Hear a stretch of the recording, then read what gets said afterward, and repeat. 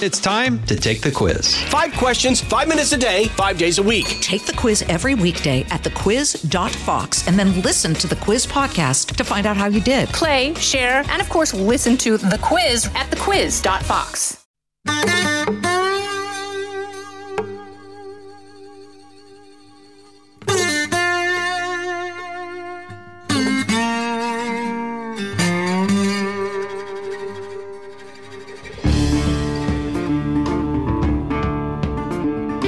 Hey, this is Trey. Thank you for joining us for a Thursday edition as we kind of creep closer and closer to the holiday season and Christmas. Thank you for your questions. They are one of the highlights of my week, and it's also a highlight of my week when I get to talk to Mary Langston. How are you? I'm doing fine, Trey. How are you? Thanks for having me. I have no complaints, and I really never thought about like having anyone else. It never entered my mind to have someone else do this with me. So you're welcome. Well, you're very kind. We have a lot of great questions this week, and I agree with you. I'm so thankful they send us their questions, and I always look forward to hearing what you're going to say to them, especially the sports one, because I learned something new. You must have started from a real learning deficit if you ever learn anything new when I answer a question. You must have started at 0. Well, we know that's not true, but I guess we better get started. I hope everyone's had a great week so far.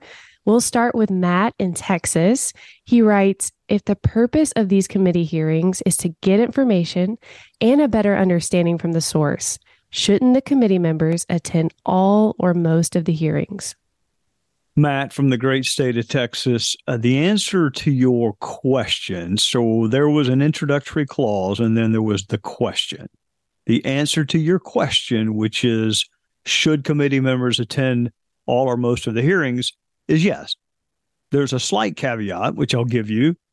Many members are on multiple committees. I was on 4 committees, which is actually probably one more than you're supposed to be on. Certainly more than most. I think maybe one other member was on 4 committees. Many committees meet at the same time. And the reason for that is you have votes kind of in the middle of the day, and then you have votes at night. So it's not like you have an unlimited number of options from which to choose when you're going to have your committee hearings. And there's all the stuff that doesn't involve committee hearings. So I was on 4. They oftentimes met at the same time. So you have to pick. I'm going to go here for a little while, and then I'm going to come here for a little while. And of course, Mary Langston was with me in Washington for a good part of the time I was up there. You have people stop by that have issues and questions and concerns, and she was so good about bringing them to where I was. I never, from the time I left my office in the morning until time I got back at night, I was almost never in my office. You're always somewhere. Now, I'm not naive. All members are not working when you don't see them on television, but many are. So the fact that you see empty chairs, you are right to question, I wonder where that member is, but at least entertain the possibility that he or she is at another committee hearing or, meeting with the legislative drafting staff to work on a bill or doing something else work related. That said, hearings are not where you get information. So the prefatory clause before your question, if the purpose of these committee hearings is to get information. Matt, I can tell you, I would struggle to think of anything less calculated to get you information than a congressional committee hearing where you have 5 minutes. If the purpose were to get you the maximum amount of reliable information, if that were the purpose, then you would not have 5-minute time limits, and there would be rules. Like the same rules we have in court that are designed to separate reliable information from unreliable information. We have a lot of rules in court, and that's the goal, is to get you the reliable information. We don't have that in Congress. The number one tool to get you reliable information is cross-examination. You cannot do that in 5 minutes. The real information comes from documents and physical evidence and testimony in longer forms, like depositions.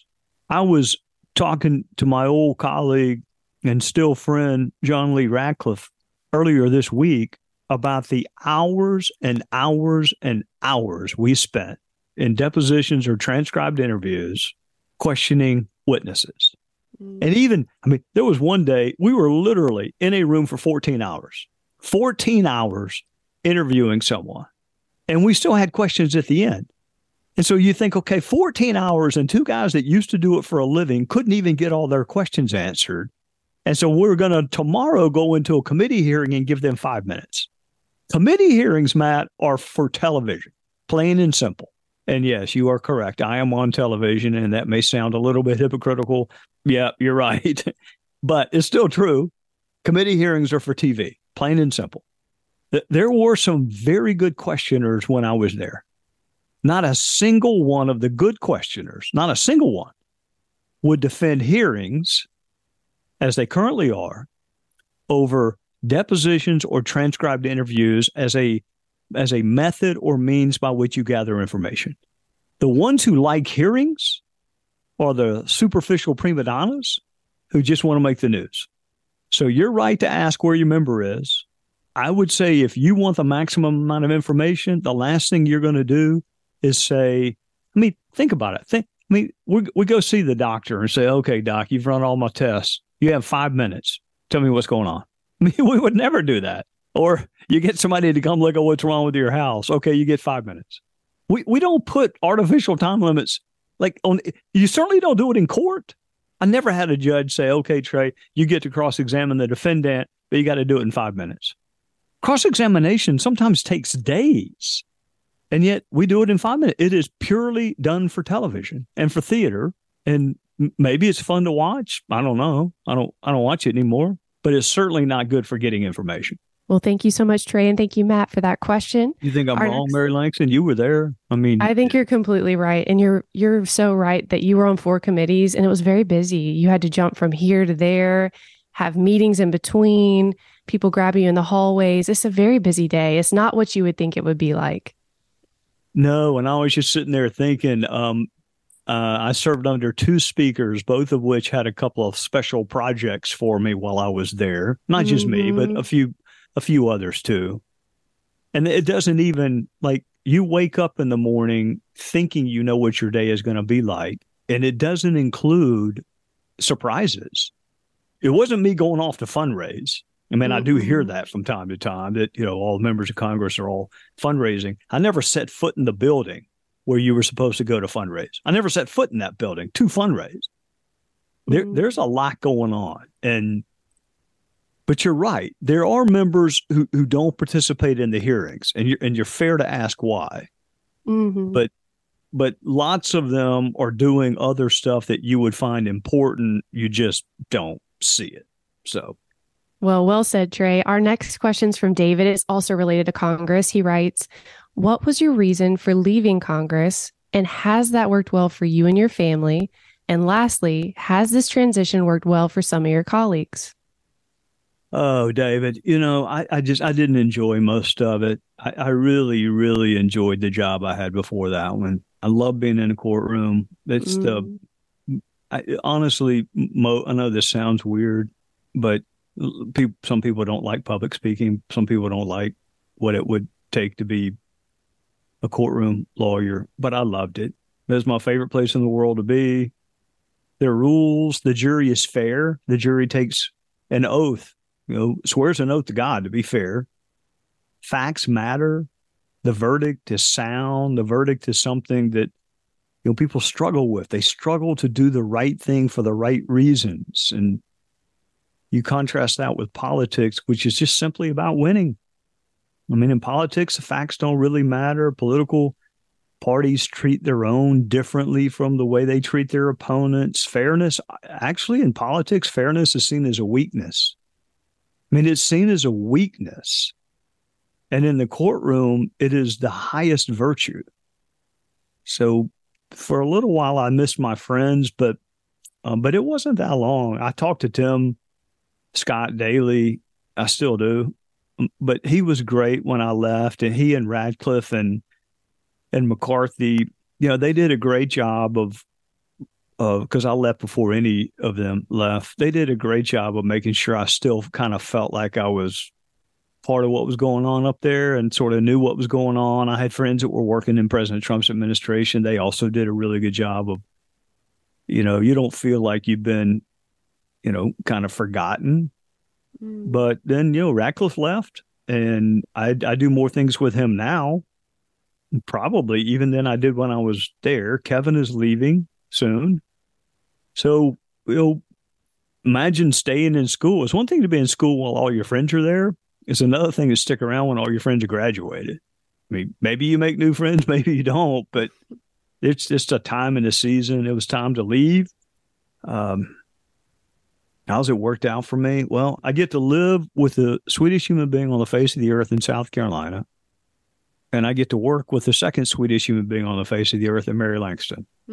So I think it worked out pretty good for me. I used to say I left because I didn't like it and I wasn't good at it. That's what I used to say. And then my wife does not like it when I say that. So in her honor, I'm going to amend it. I did not like it, and I didn't and don't ever want to get good at it. I don't want to be good at being unfair. I never, ever, the thought of convicting an innocent person is as reprehensible to me as a prosecutor as it would be to a defense attorney or the person himself or herself. I don't want to get good at that. I want to win because I'm supposed to win and because I out-prepared and I had better facts. I don't want to cheat to win. And so how's it going to work out for my colleagues? Some of them, quite frankly, did you see Lord of the Rings? I did. You know how Gollum or Smeagol or whatever his name was? I mean, he really loved that little ring. He had a hard time parting with it. He did. He called it his precious, and he was very angry if anybody got near it. And that's the way some members are with their member pin. I mean, you see them, they have it on their lapel or wherever ladies would wear it. And I never saw a woman do it, but I saw plenty of men. I mean, their hand, it's almost like they want to touch it to make sure it's still there. And then no one, like, you're treated differently when you leave. You're no longer, you know this because we work together. Nothing drives me more nuts than seeing the word honorable on an invitation. I can't stand it. But you're no longer called things that you used to be called. You're no longer called chairperson. And for some people, that is very hard. And for the rest of us, we have gone back to the anonymity that we crave. So it was never hard for me. Some of my friends, it will be tough for. I was talking to Kevin yesterday. There will be tough nights. The State of the Union was a tough night for me because, I sat with Tim and you're listening to the leader of the free world in a packed House floor, and it's exciting. And you don't get to do that anymore. But actually, Mary Langston, I still can go back. Former members can go back to the floor of the House, and I never have. I mean, it's been, 5 years now? So obviously it didn't mean anything to me. People react differently when they leave things. Some people can do without the applause and the attention, and some people cannot. That was not a problem for me. I get to live with Terry. I get to work with Mary Langston, and that's better than being in Congress. Well said, Trey. Thank you so much for answering that. Thank you, David. We'll answer more of your questions when we come back.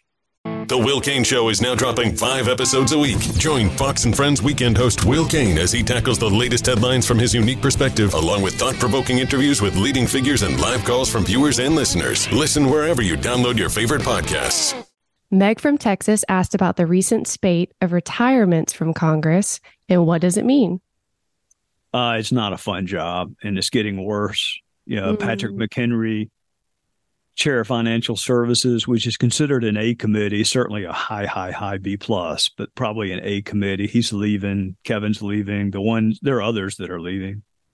The ones that are staying, maybe they just have more hope for me than I do, that things are going to change, or maybe they're content just, with their social media presence. And it's really not about being part of government. It's just, It's Hollywood for people that aren't that talented and aren't that attractive. Maybe that here's what I do know.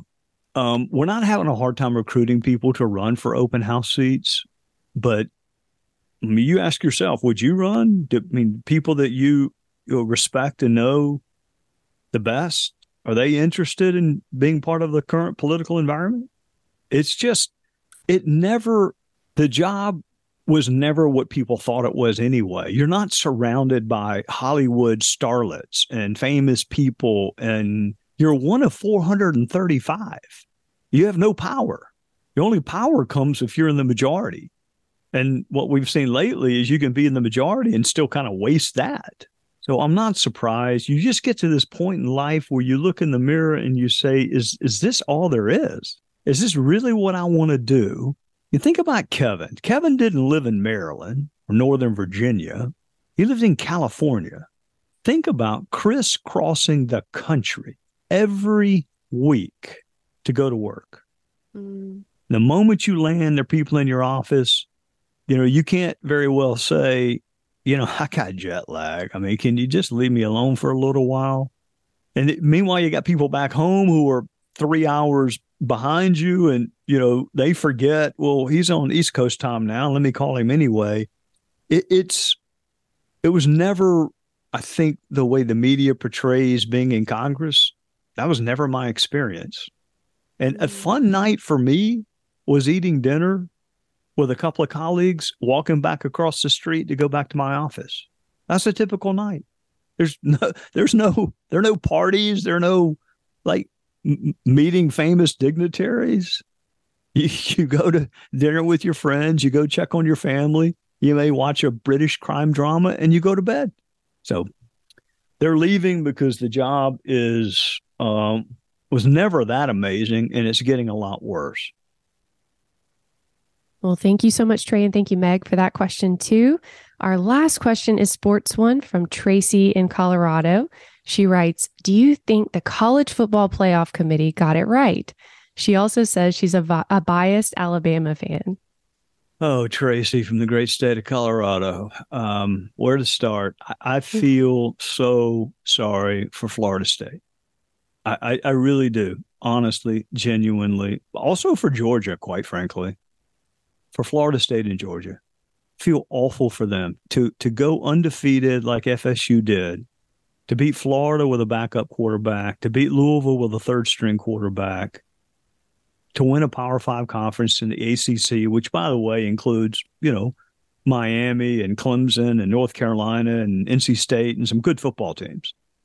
Georgia, undefeated for how long? Had a couple of starters that were dinged up. Brock Bowers was not 100%. Had some linebackers out.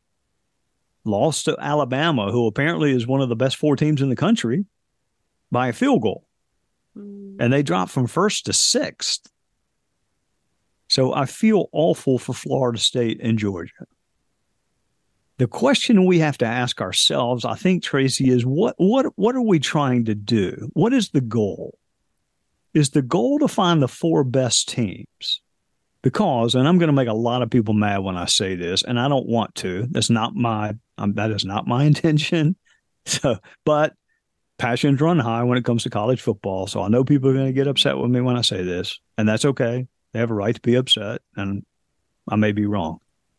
But if it were the best 4 teams, I would not put Michigan in.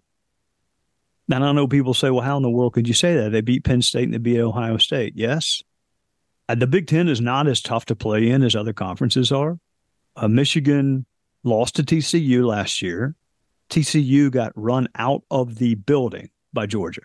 Run out of the building. So Michigan is a fantastic football team. But if you ask me who are the best 4 teams, I would say Texas, Washington, Georgia, and Alabama. If you ask me, if you ask somebody else who the best 4 teams were, they'd give you someone else. Someone would make an argument for Ohio State because the only game Ohio State lost was Michigan, which is a rivalry game when I think it was on the road. I think it was played at Michigan. So what are you looking for? The 4 best teams, or are you looking for the 4 most deserving teams? And can we figure out what that means? because there's no doubt Florida State was deserving. There is no doubt. There's little doubt to me that Georgia was deserving to be undefeated for that long. And the only game they lost was the conference championship.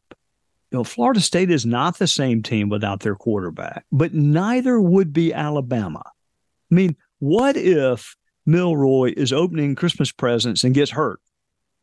I mean, what if he gets a paper cut and has to wear a splint on his finger on his passing hand? What if he gets a bike and goes out there and twist an ankle? Alabama's not the same team without their quarterback. What if they get hurt on the first play of the game? What if Washington's quarterback, Michael Penix Jr., gets hurt on the first play of the game? They are not the same team without him as the quarterback. So what do? Do you say, okay, look, they're not the same team without him as a quarterback. Let's go get FSU. Florida State deserved to be there. But I don't know that you could say that with a straight face without their starting quarterback, that they're one of the best 4 teams in the country. So how do we reconcile? You deserve it. You've done nothing wrong. You've won every game you played. You overcame adversity. But if you were to ask me if Florida State with their second or third string quarterbacks played Texas, Alabama, Georgia, or Washington, I would say they would lose to all 4. So I think it's heartbreaking. I looked at the Florida State coach's reaction when he's sitting there with his players. What else could you have done? Nothing. But I also thought about Kirby Smart. And but are you going to leave out Alabama? You're going to leave out Alabama and Georgia? You're going to put Florida State in? I mean, is there really any argument that the winner of the SEC is not one of the best 4 teams in the country? Maybe. I mean, I don't think so. But here's the good news, Mary Langston. We're moving to a broader playoff. There will still be this debate. It'll just be a debate about, 12 versus 13, not 4 versus 5. I hate it for the Florida State kids that are never going to have a chance to play. And the Georgia folks have had a chance to play, but it gut wrenching. But I don't know.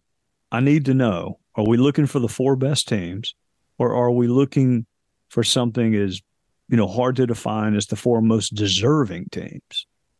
If you're looking for the 4 best teams, I think they got 3 of them right. And I think if Georgia played Michigan, Georgia would win. But I'm going to get a lot of hate mail from my friends in the Big Ten. So just address it all to Mary Langston. She reads all my hate mail for me. Well said to that. And I'll take your hate mail, but I don't think we're going to get any in the first place. But thank you so much for answering all those questions, Trey. That's all we have. Sad. I hate it for all the kids. I would have hated it. I know. I don't know. It's I mean, and they only have a certain amount of years that they're there. Yeah. And, it's the thing about injuries, it's impossible to not factor in, like Dak Prescott. If he got hurt, Dallas is not the same football team. Mm-hmm. But do you say we're not even going to give you a chance with your backup? We're not even stranger things have happened. Villanova beat Georgetown in NCAA basketball. NC State beat Houston. I mean, that was not some. David beat Goliath. So, I don't know. It's sad, heartbreaking, but it is. But we'll see, and hopefully in the future, we'll still have this debate. It'll be about different teams. It won't be about who the top 4 will be, the top 12. So with that, I hope you have a fantastic week to everyone heading into Christmas, and happy Hanukkah and all of that. Season's greetings to people. It's a season of miracles, and for a lot of people, the happiest time of the year. And for some people, it's a reminder of what they've lost. So we'll be thinking about everybody. We certainly will, and we'll see y'all next Thursday. All righty. Take care. Listen ad-free with a Fox News Podcast Plus subscription on Apple Podcasts.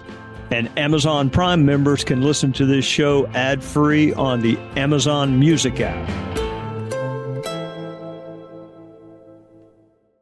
I'm Guy Benson. Join me weekdays at 3 p.m. Eastern as we break down the biggest stories of the day with some of the biggest newsmakers and guests. Listen live on the Fox News app or get the free podcast at GuyBensonShow.com.